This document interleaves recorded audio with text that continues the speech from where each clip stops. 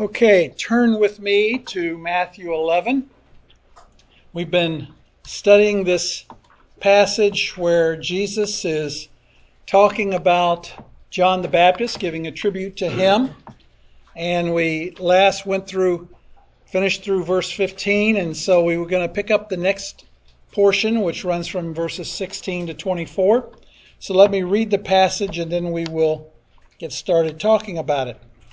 It says, "But to what shall I compare this generation? It is like children sitting in the marketplace who call out to the other children and say, 'We played the flute for you and you did not dance. We sang a dirge and you did not mourn.' For John came neither eating nor drinking, and they say he has a demon. The Son of Man came eating and drinking, and they say, 'Behold, a gluttonous man and a drunkard, a friend of tax collectors and sinners.' Yet wisdom is vindicated by her deeds."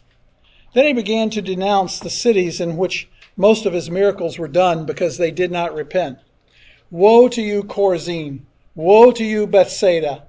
For if the miracles had occurred in Tyre and Sidon, which occurred in you, they would have repented long ago in sackcloth and ashes. Nevertheless, I say to you, it will be more tolerable for Tyre and Sidon in the day of judgment than for you. And Capernaum, will you be exalted to heaven? You will descend to Hades. For if the miracles had occurred in Sodom, which had occurred in you, it would have remained to this day. Nevertheless, I say to you that it will be more tolerable for the land of Sodom in the day of judgment than for you." Well, as we saw in verse 15 of this chapter, Jesus expected the people to respond to his message. And so he said, "He who has ears to hear, let him hear." We find that phrase used, it's recorded 8 times in the Gospels. And we also find the glorified Christ saying to John 8 times in Revelation 2 and 3 and 13. 7 of those times occur when he's speaking to the 7 churches. In other words, the Lord wants people to carefully listen to what he says. A fundamental teaching of Scripture is that God's truth demands a response. But while Jesus has called his listeners to truly hear him and respond to what they heard, he recognized that most do not hear. Most do not listen. It's basic to biblical truth that people must respond, that they must react, that they are given a choice when confronted with the truth of God, namely to hear it, believe it, and act on it, or to reject it. Now here in chapter 11, Matthew's recording the various responses of people to Jesus. We've already seen that one of the responses that was there is honest doubt. And that was the response that characterized John the Baptist. He believed and yet he had some doubt. And so Jesus dealt with that in the first 15 verses. Now he's going to go on to some other responses to Christ that are much more serious. Honest doubt can occur in the case of a believer, as it did with John. But now Jesus is going to go on to talk about 2 other responses to him that are very common: criticism and indifference. One talks about what men do, and the other talks about what men don't do. And a man or a woman can be damned to hell just as much by what they do not do as by what they do. Some people actively criticize Jesus Christ, while others are simply indifferent to him. It's easy to understand that those who oppose him will be judged, but we have to recognize that when we look ahead to the ultimate great white throne judgment, it is certain that some people there are going to try to use the defense, "Well, I never did anything to you." And that will also result in their condemnation, just as much as those who opposed him.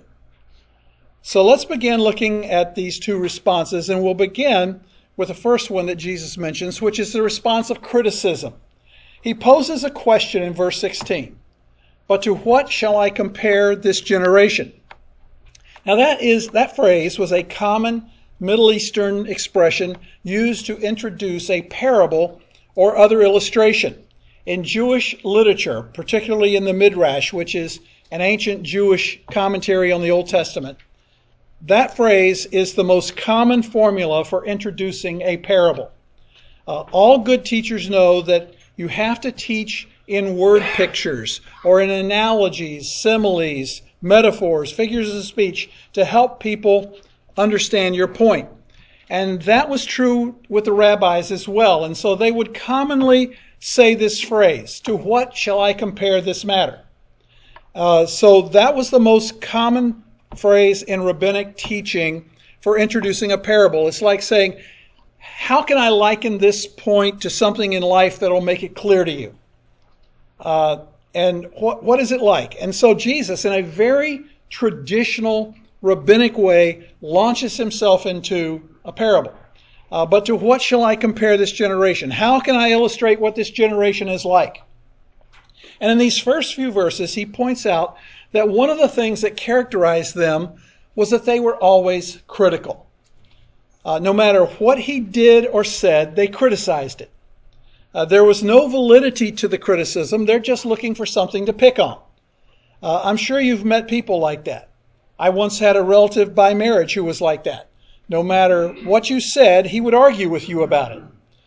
If you made the general statement that the sky is blue and the grass is green, he would argue that it isn't always true. And there are many people in the world just like that in regard to Jesus Christ.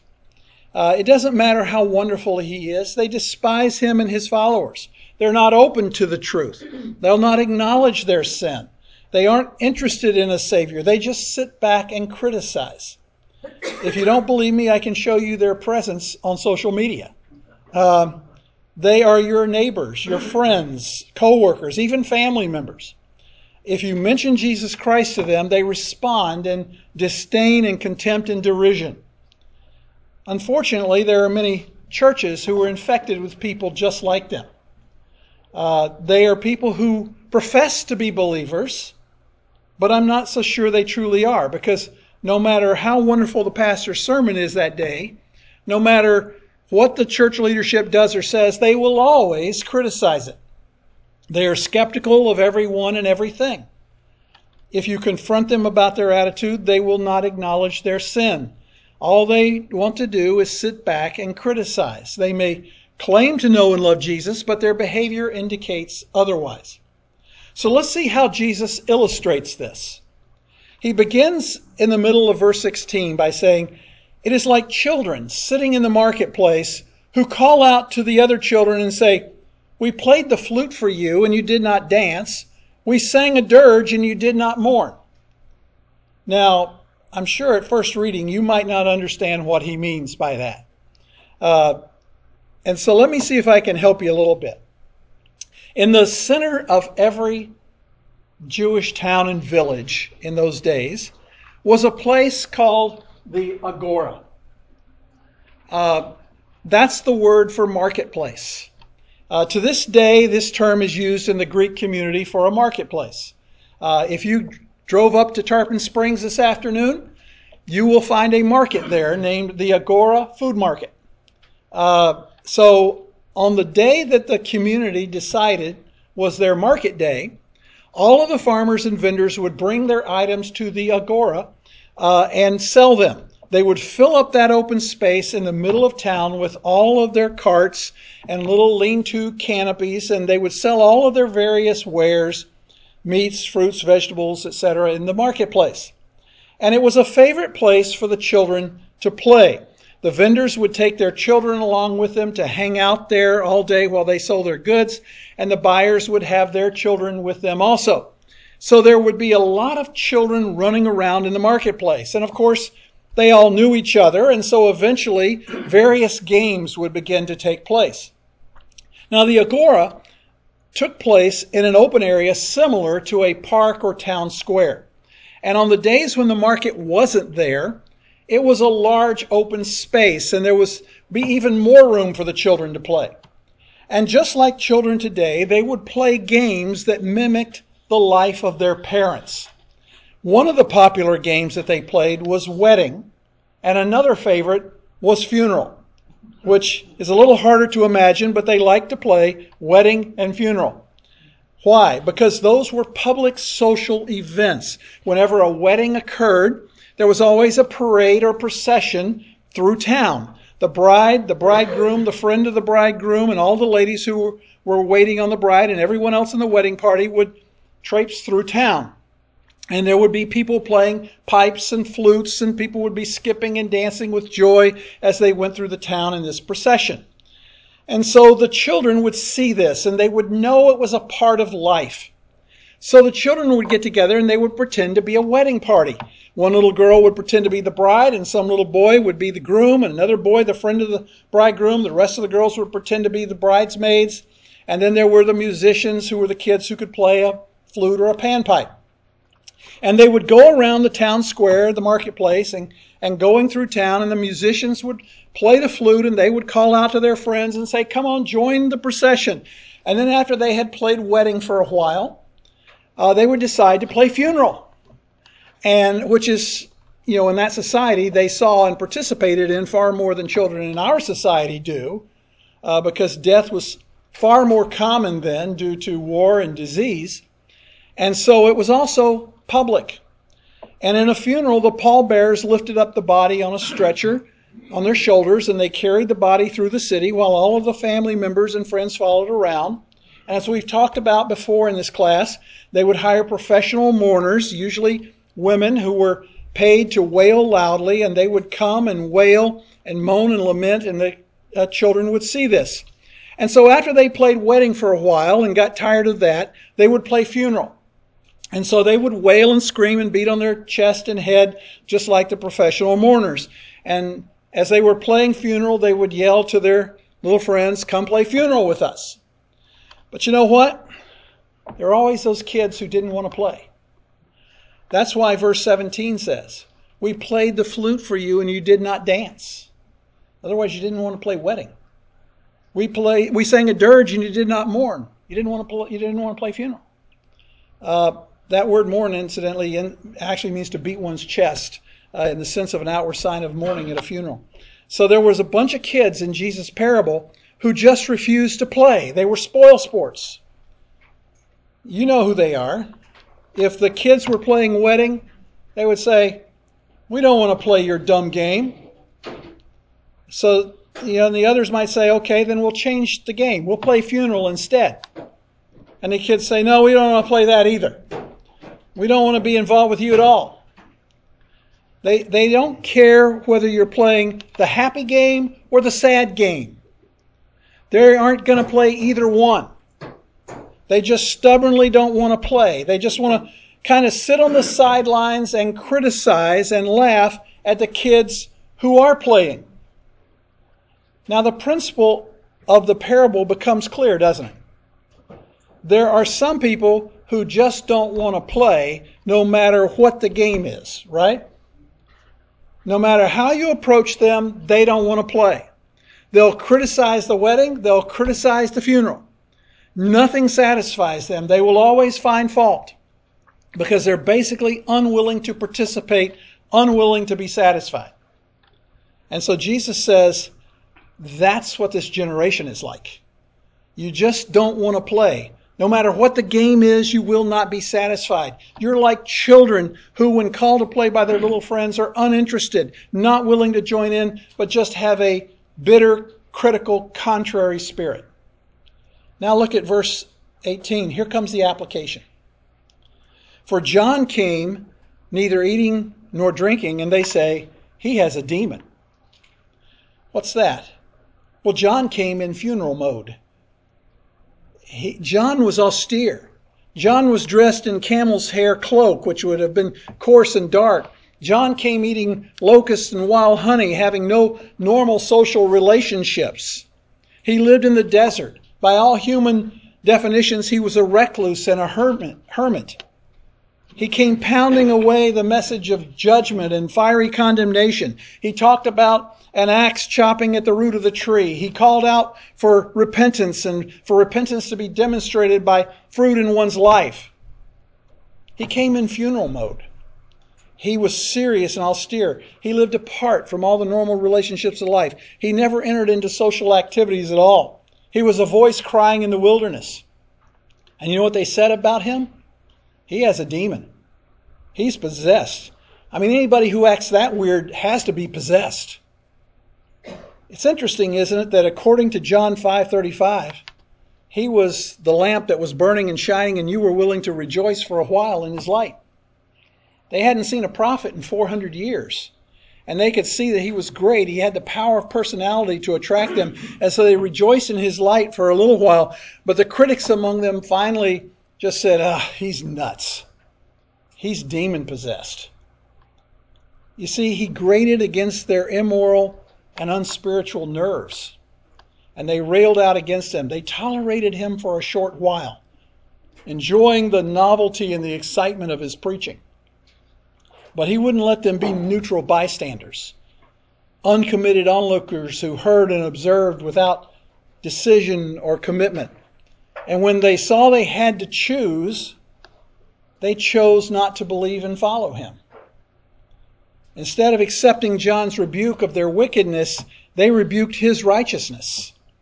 They charged the prophet who had no equal, who was greater than any other person, with being demon-possessed.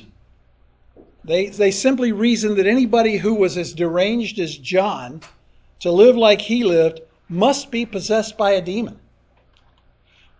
That was the worst thing they could say about him. He's demon-possessed. It would have been enough to say, "Oh, he's a bit mentally off," because that might have left a little room for sympathy in that. But when they said he's demon-possessed, they pushed it as far as they could push it. Instead of seeing his lifestyle as a rebuke to their indulgence, they just ridiculed him. But on the other hand, look at verse 19. Following John, Jesus says, "The Son of Man came eating and drinking, and they say, 'Behold, a gluttonous man and a drunkard, a friend of tax collectors and sinners.' Yet wisdom is vindicated by her deeds." Jesus was just the opposite of John. He came in his humanness, eating and drinking. In other words, he came and lived in the normal flow of social life. He had meals with people. He stayed in their homes. He attended the normal social activities of the society. He was at weddings. He was at funerals. He was at special events. He was in the synagogue. He was in the temple. He walked from village to village. And he was by the sea with the fishermen, and he even got in their boats. And he was where they were, and he was a part of their life, and he shared food and drink with them. You see, he came in wedding mode. In fact, in Matthew 9:14, John's disciples who were used to the funeral mode, this dirge kind of thing, came to Jesus and said, "Why do we and the Pharisees fast, but your disciples do not fast?" And his answer was in effect, "Hey, you don't fast at a wedding."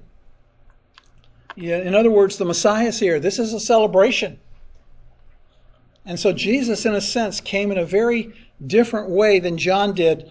And look what they said about him. "Behold, a gluttonous man and a drunkard, a friend of tax collectors and sinners." You see, because he mingled, they criticized that. Because John didn't mingle, they criticized that. By the way, that term, gluttonous, is a term referring to a man who eats and drinks too much. And the result of eating and drinking too much is that the person would become a drunkard from drinking too much wine. And because Jesus associated with tax collectors and sinners who they knew to be gluttonous drunkards, which was undoubtedly true of many of them, they assumed he did the same things. Because he came mixing with all kinds of hurting, needy people, sharing their sorrows and their joy, they said he was a drunk like many of them.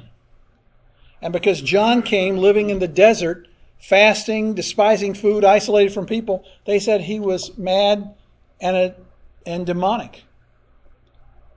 And the point of the whole deal is that they were just critical of everyone who wasn't exactly like them.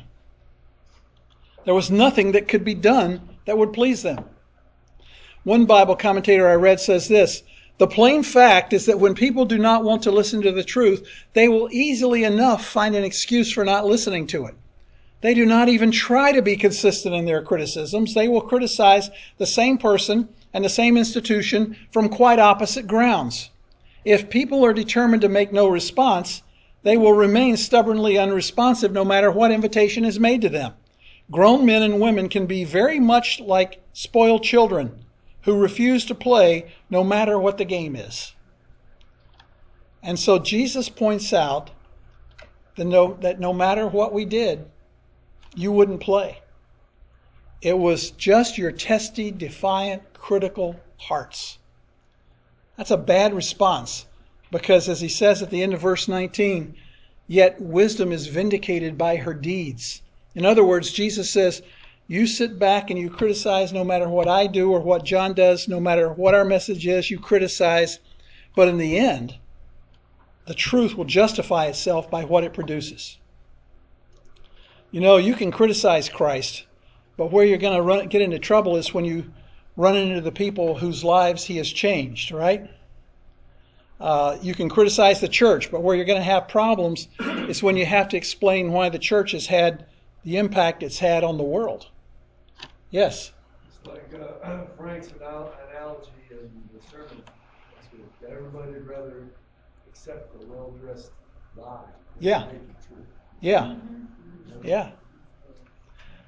You see, truth or wisdom is justified by what it produces, and that is an unanswerable argument. The wisdom of John the Baptist, which insisted on repentance, and the wisdom of Jesus, which insisted on salvation, were shown to be justified by what it accomplished in the hearts and lives of the people who believed. The believers rendered the right verdict, and they became a testimony to the truth. Some people are just critical, and you meet them and I meet them. They're not even looking for the truth. They just want to find everything wrong with Christ and Christianity, and that's a tragic response because in the end, the truth will be justified by what it produces. You see, these people had a smugness that made them sit in condemning judgment, and they were wrong. Now, in those verses, there's a certain gentleness. The rebuke there is mild. When it says wisdom is vindicated by her deeds, that's a very mild rebuke. He doesn't really crash down on the generation of critics, but something dramatic happens between verses 19 and 20. The gentleness is gone when you get to verse 20.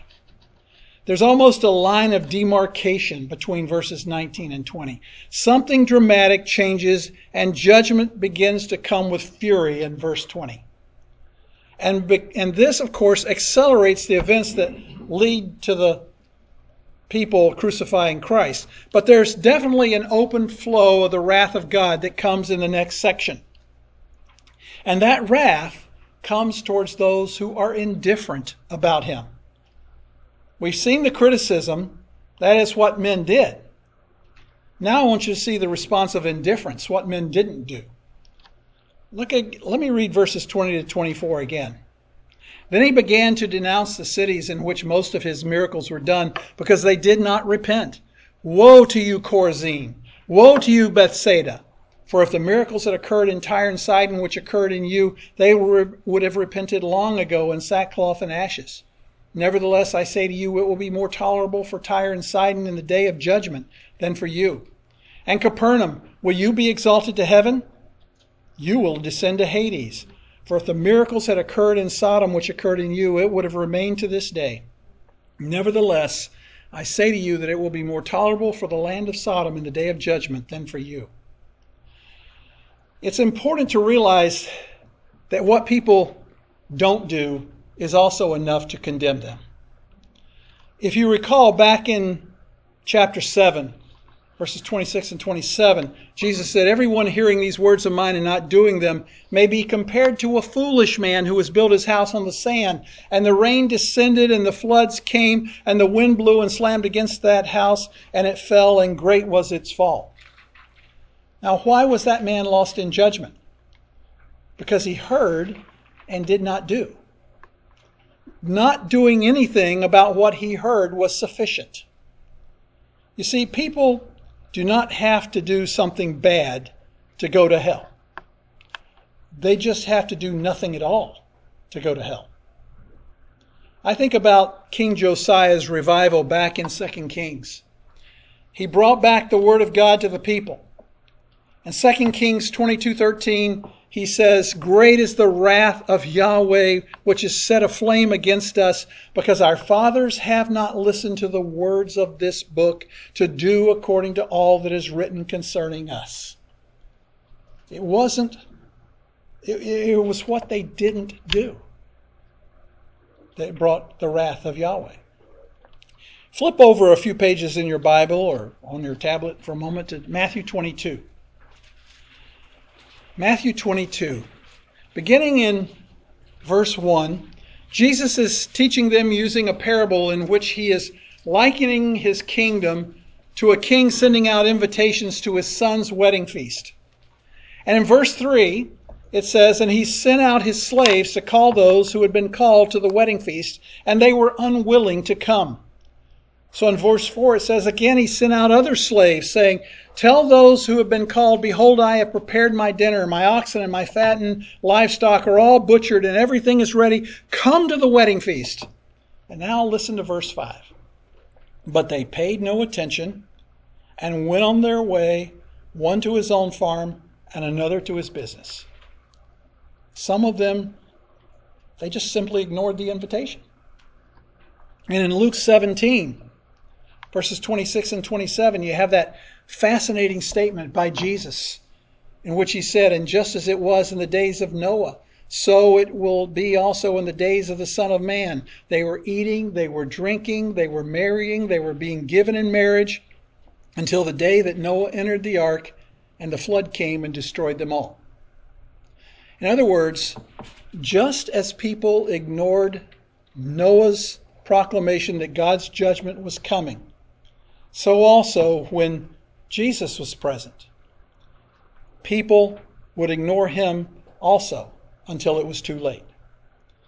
Mankind will go on just obliviously with their same routines of life. And you saw it back in Noah's day. The Bible never mentions that there were critics of Noah, although I'm sure there were plenty of them laughing and ridiculing him and his preaching about vast amounts of water flooding the earth. But Jesus made it clear that most people just ignored him and his warnings. It was just indifference, just going on with life as usual. And that's how people treated Jesus. Now, those passages illustrate the indifference of people towards God, but not as aptly and powerfully as our passage does in our text in Matthew 11. Matthew 11. So follow along there. Verse 20 says, "Then he began to denounce the cities in which most of his miracles were done, because they did not repent." The gentle rebuke of verse 19 is gone. They've had all the revelation they needed. He's performed a myriad of miracles, forgiven sinners, cast out demons, raised the dead, but they had not repented and received him as the Messiah. So he moves to the statement of his judgment. This is his righteous anger, his wrath, expressed in words of denunciation for those who will not acknowledge their sin. It is holy anger, holy fury that you see in this passage. But at the same time, it's holy sadness. Now, Matthew mentions the cities in Galilee in which most of his mighty works were done. He's not condemning the physical cities, that is, the houses and streets and the buildings. Rather, he's referring to the people who live in those cities. Houses and buildings cannot repent, but the people who live and work in them can. But the people do ultimately reflect the cities, and the cities ultimately reflect the judgment because they go out of existence, if God so chooses to do that. He did so with Sodom and Gomorrah. But he's talking about the people, and the reason he began to condemn them was because his mighty works were done in their presence, but they did not repent. By the way, the word miracles in verse 20 and 21 is a word which means mighty power. And it refers to acts of supernatural power, and thus the translators have rendered it miracles. They had seen miracle after miracle after miracle by the hundreds, perhaps even the thousands, as he healed countless people and fed thousands, and yet they wouldn't repent and turn to God. They're very much like the people of Revelation 19, 20 and 21, who we're told that after this plethora of miraculous plagues that will take place during the tribulation, will not repent of any of their idolatrous worship of their murders and their sorceries and their sexual immoralities and thefts. That's how these Galileans were. They didn't show any interest at all to receive him as Messiah on his terms, only on their own terms. If he had promised to feed them all they wanted and to overthrow Rome, they would have accepted him. But Jesus' basic goal in doing these miracles was to demonstrate his divine nature and cause them to repent and come to him, but they didn't repent. Now listen, when people have that kind of privilege and do not repent, what happens is their guilt becomes aggravated and they are more severely guilty than if they never heard at all or had never seen a miracle at all. It's far better for someone to know nothing at all about Jesus Christ than to know anything about him and reject him. There is eternal punishment for both, but for those who know of Christ and trample his blood under their feet, as it were, there's greater punishment, according to Hebrews 10:26. The greater the privilege, the greater the responsibility. And no cities were ever more privileged than the cities of Galilee. The incarnate Son of God had walked their dusty roads.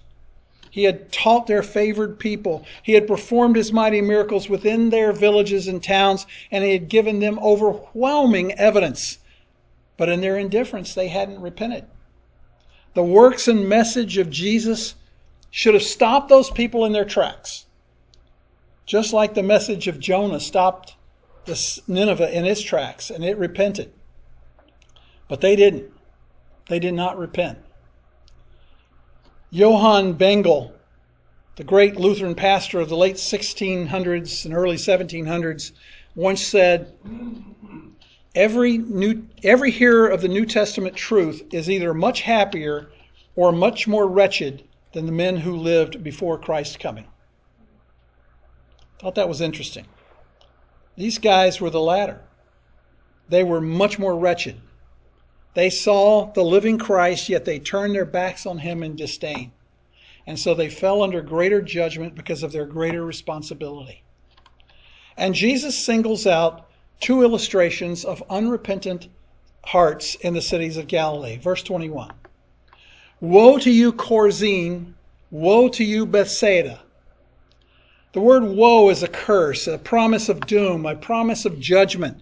But it also expresses sorrowful pity and regret as much as it expresses anger.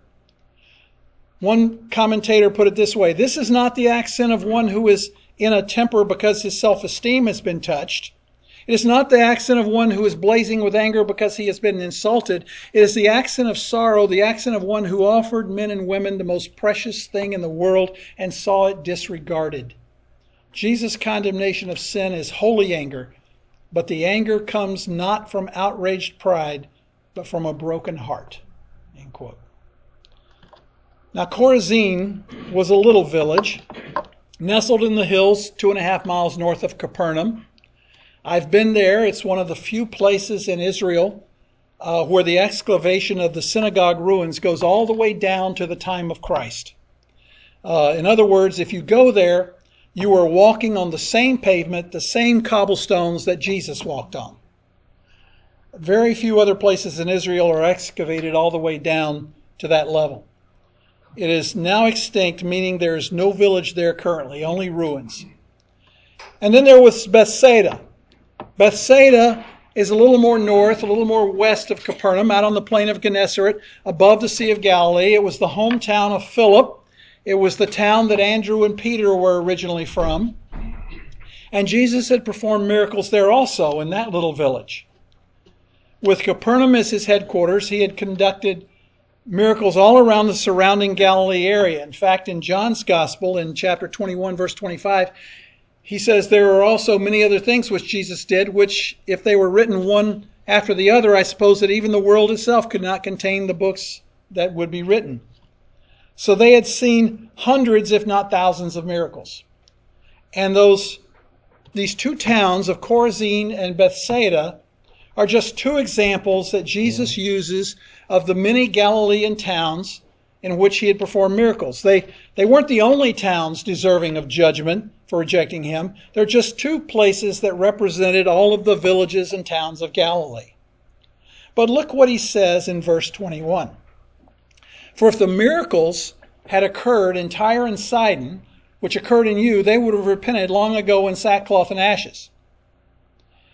Now, you must understand that in the minds of the Galilean Jews, Tyre and Sidon were historically the two most wretched cities.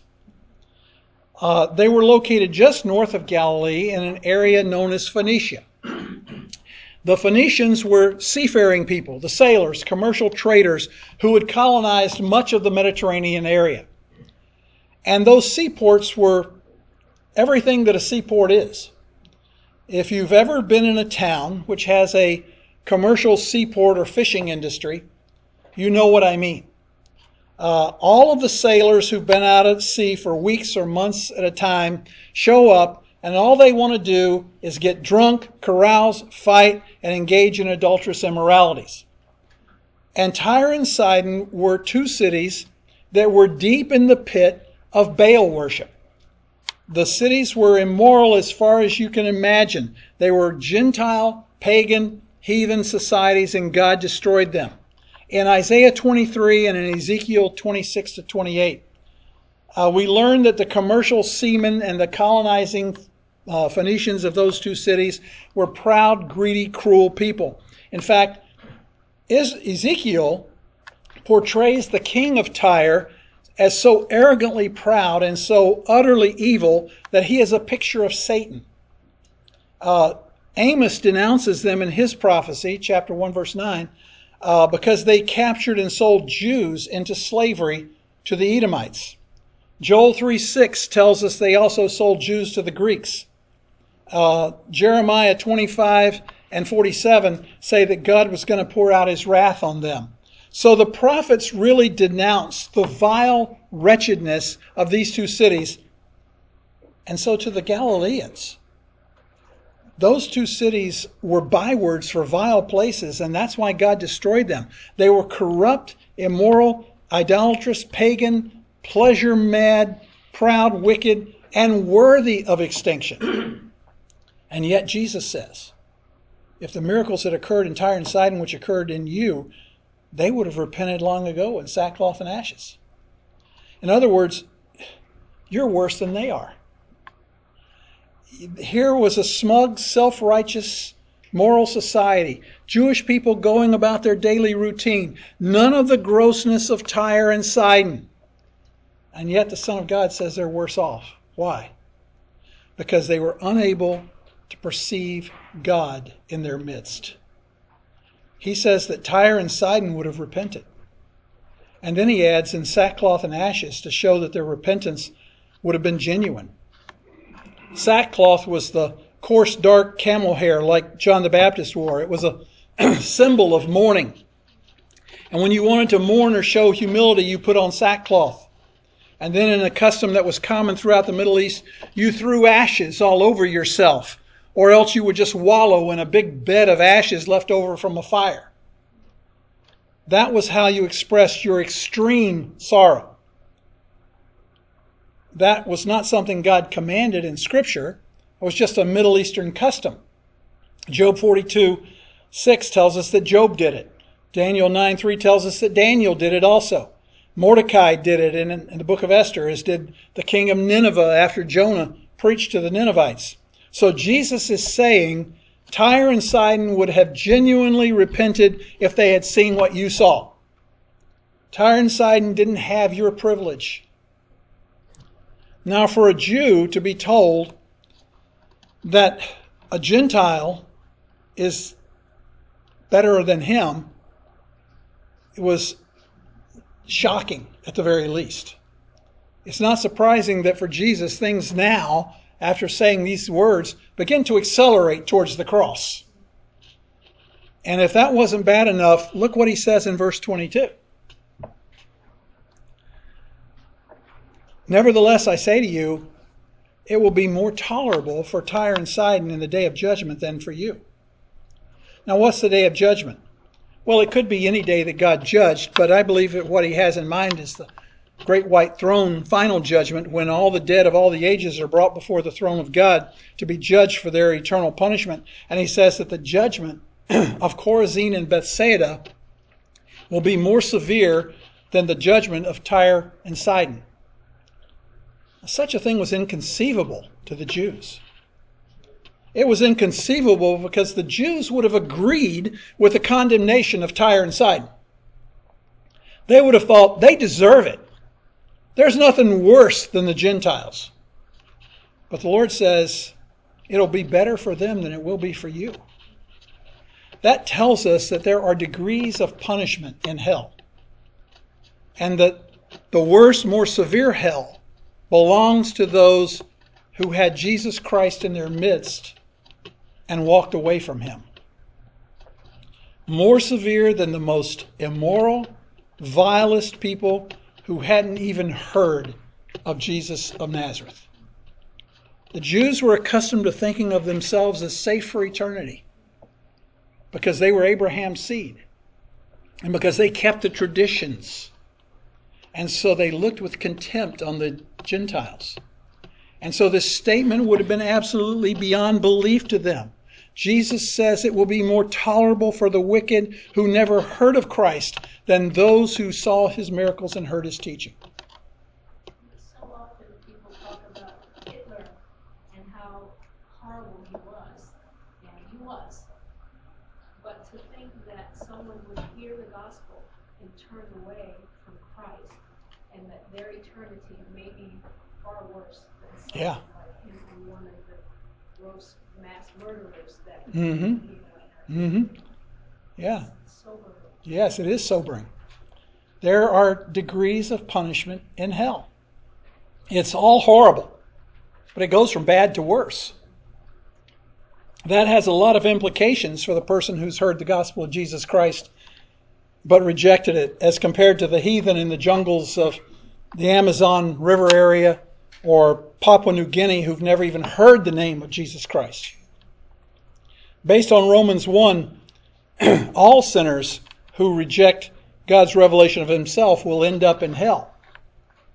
But those who have the privilege of hearing the gospel of Jesus Christ and reject it will have even greater torment in hell. Then Jesus gives a second illustration in verse 23. He says, in Capernaum, will you be exalted to heaven? You will descend to Hades, for if the miracles had occurred in Sodom, which occurred in you, it would have remained to this day. You know, Jesus made his headquarters in Capernaum. Matthew 9:1 refers to it as his own city. It was a town on the north shore of the Sea of Galilee. It was a little fishing village. It was a place where all the disciples mingled with the people, where Jesus did many miracles. He healed the centurion's servant. He healed the demoniac in the synagogue. He healed Peter's mother-in-law. He healed a paralytic whose friends let him down through the roof. He raised Jairus' daughter back to life. He gave sight to 2 blind men. He healed a woman who'd been bleeding for 12 years. He did all of those miracles in Capernaum. And the people of Capernaum were under the illusion that they were flourishing, that they were prosperous, and they were so self-righteous that they believed they were going to be exalted to heaven. They're very religious, and so Jesus asked the question, will you be exalted to heaven? And he answers it, you will descend to Hades. The term Hades is sometimes used in Scripture to refer to the place of all the departed dead, but it's often used, as it is here, to represent hell, the place of eternal punishment for the unsaved. He's saying that someday those people will be brought before God and Jesus Christ will be the judge and they will be sentenced to hell. They're already incarcerated in a place of torment even now, but final sentencing awaits the great white throne at the great white throne, and they will be severely sentenced for what they did not do. It's very interesting here that Jesus uses phrasing that mirrors God's curse on the king of Babylon in Isaiah 14:15. Most commentators believe that when God speaks here to the king of Babylon, that king, who while a real person, is a representation of Satan, Lucifer, when he rebelled against God. It says in verses 13 and 14, but you said in your heart, I will ascend to heaven. I will raise my throne above the stars of God, and I will sit on the mount of assembly in the recesses of the north. I will ascend above the heights of the clouds. I will make myself like the Most High. And then verse 15, watch this. Nevertheless, you will be brought down to Sheol, to the recesses of the pit. And here in our text, Jesus tells Capernaum, you will descend to Hades. The idea is the same. Just as Lucifer's pride resulted in condemnation to hell, so too Capernaum's pride resulted in its condemnation to hell. Like Lucifer, Capernaum experienced the presence of God. Lucifer rebelled. Capernaum just ignored him. But the condemnation was the same. Notice what he says in verse 23. For if the miracles had occurred in Sodom, which occurred in you, it would have remained to this day. If someone asked you, what are the worst, most vile cities in human history? You might say, Las Vegas. After all, it's known as Sin City. Or you might say San Francisco. But if you ask most Christians what's the most evil ancient city, they would immediately think of Sodom. Even in the secular world, people will sometimes mention Sodom as a very evil place. Why? Because what other city can you think of that was so incredibly evil that God destroyed it by raining fire and brimstone on it? What other city was populated by a whole group of homosexuals who tried to rape angels? And when they were struck blind, instead of running in terror, they just kept trying to find the door so they could carry out their vile intentions. And to a Jew, the worst city they could think of would have been Sodom. Sodom was the worst. God himself described Sodom's sin to Abraham as exceedingly grave. And because his nephew Lot lived there, Abraham begged for Yahweh to show mercy, and God promised not to destroy the city if only 10 righteous men could be found in the entire city, and there weren't even 10. And we're told in Genesis 19:4 that when the two angels went to the house of Lot, who was living there, that all of the men, it doesn't say a few, it says all of the men of the city, young and old from throughout the entire city, came to the door of Lot's house to try to seize these two angels and rape them. It wasn't just a few guys. It was all the men of the city who gathered to join in the act. That's how vile the city was. And after having been struck blind by the angels, verse 11 says, they wearied themselves trying to find the doorway. They were so consumed with their lust that they exhausted themselves trying to find the door to carry out their vile behavior. But do you know what city's worse than Sodom? Revise your list. Jesus says it was Capernaum. Did Capernaum have a homosexual problem? Not that we know of. Generally, from what we know, it was a city filled with very religious people. Now, I'm sure that just like every other city filled with sinners, they had a representation of every kind of sin. But did they try to attack God's people and sodomize them? No. What was their crime? What was their sin? They just ignored Jesus. That's all. They saw all of his miracles. They heard his teaching, and yet they turned away and ignored him. And that brings about the deepest damnation. And so he says to Capernaum, you will descend to Hades. Jesus says, if the Sodomites had seen the miracles I've done in your presence, those vile sinners would have repented. It would still be a city to this day. But you ignored me, so instead you're going to a place of torment, and the torment of Capernaum will exceed the torment of Sodom. Look at verse 24. Nevertheless, I say to you, there will be more tolerable for the land of Sodom in the day of judgment than for you. And once again, you and I cannot really understand what an incredibly devastating statement that would be to make in that society, because Capernaum exceeded Chorazin and Bethsaida in privilege, and Sodom exceeded Tyre and Sidon in wickedness. So this is the ultimate contrast. The most wretched city in history up against the most blessed city in history, and the most blessed city receives the severest judgment. The point is, you can't just play around with Jesus Christ and think that it somehow changes how God feels about you. You simply bring deeper guilt on yourself. For centuries, Sodom's indescribable abominations and total destruction have filled people with a sense of horror at the magnitude of God's judgment. But when you think about evil cities, you don't think about Capernaum. Yet it was the most wretched of all cities. Sodom would have repented.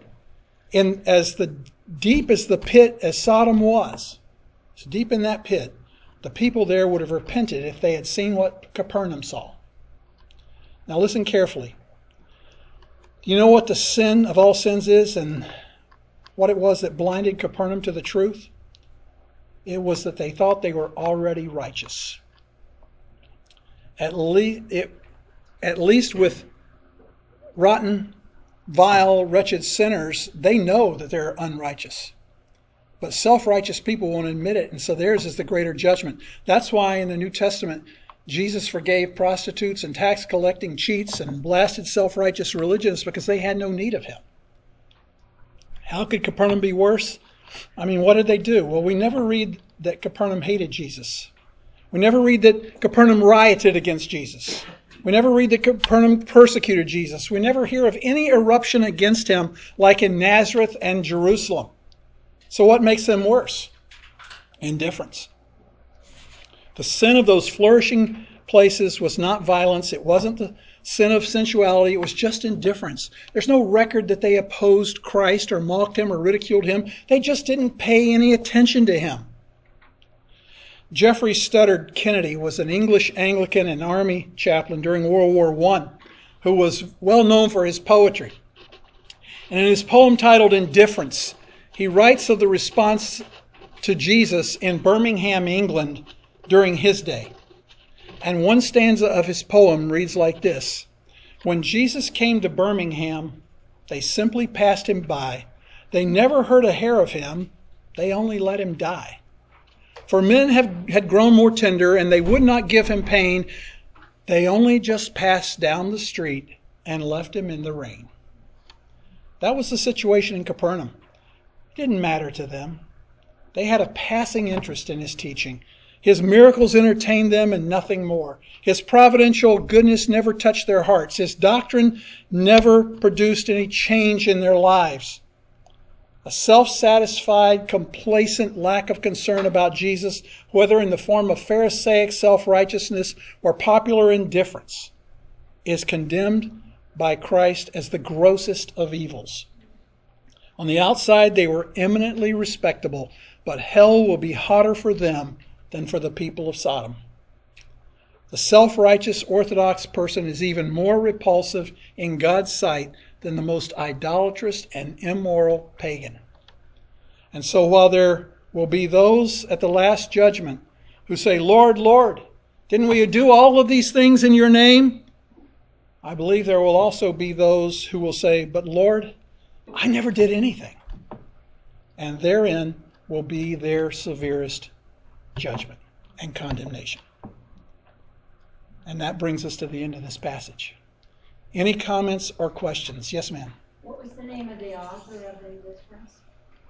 His name is Geoffrey Stoddard Kennedy. Okay. A lot is packed in those few verses. Yes. Yes. There's a lot packed in there, isn't there? It's What's the title of the poem? Indifference.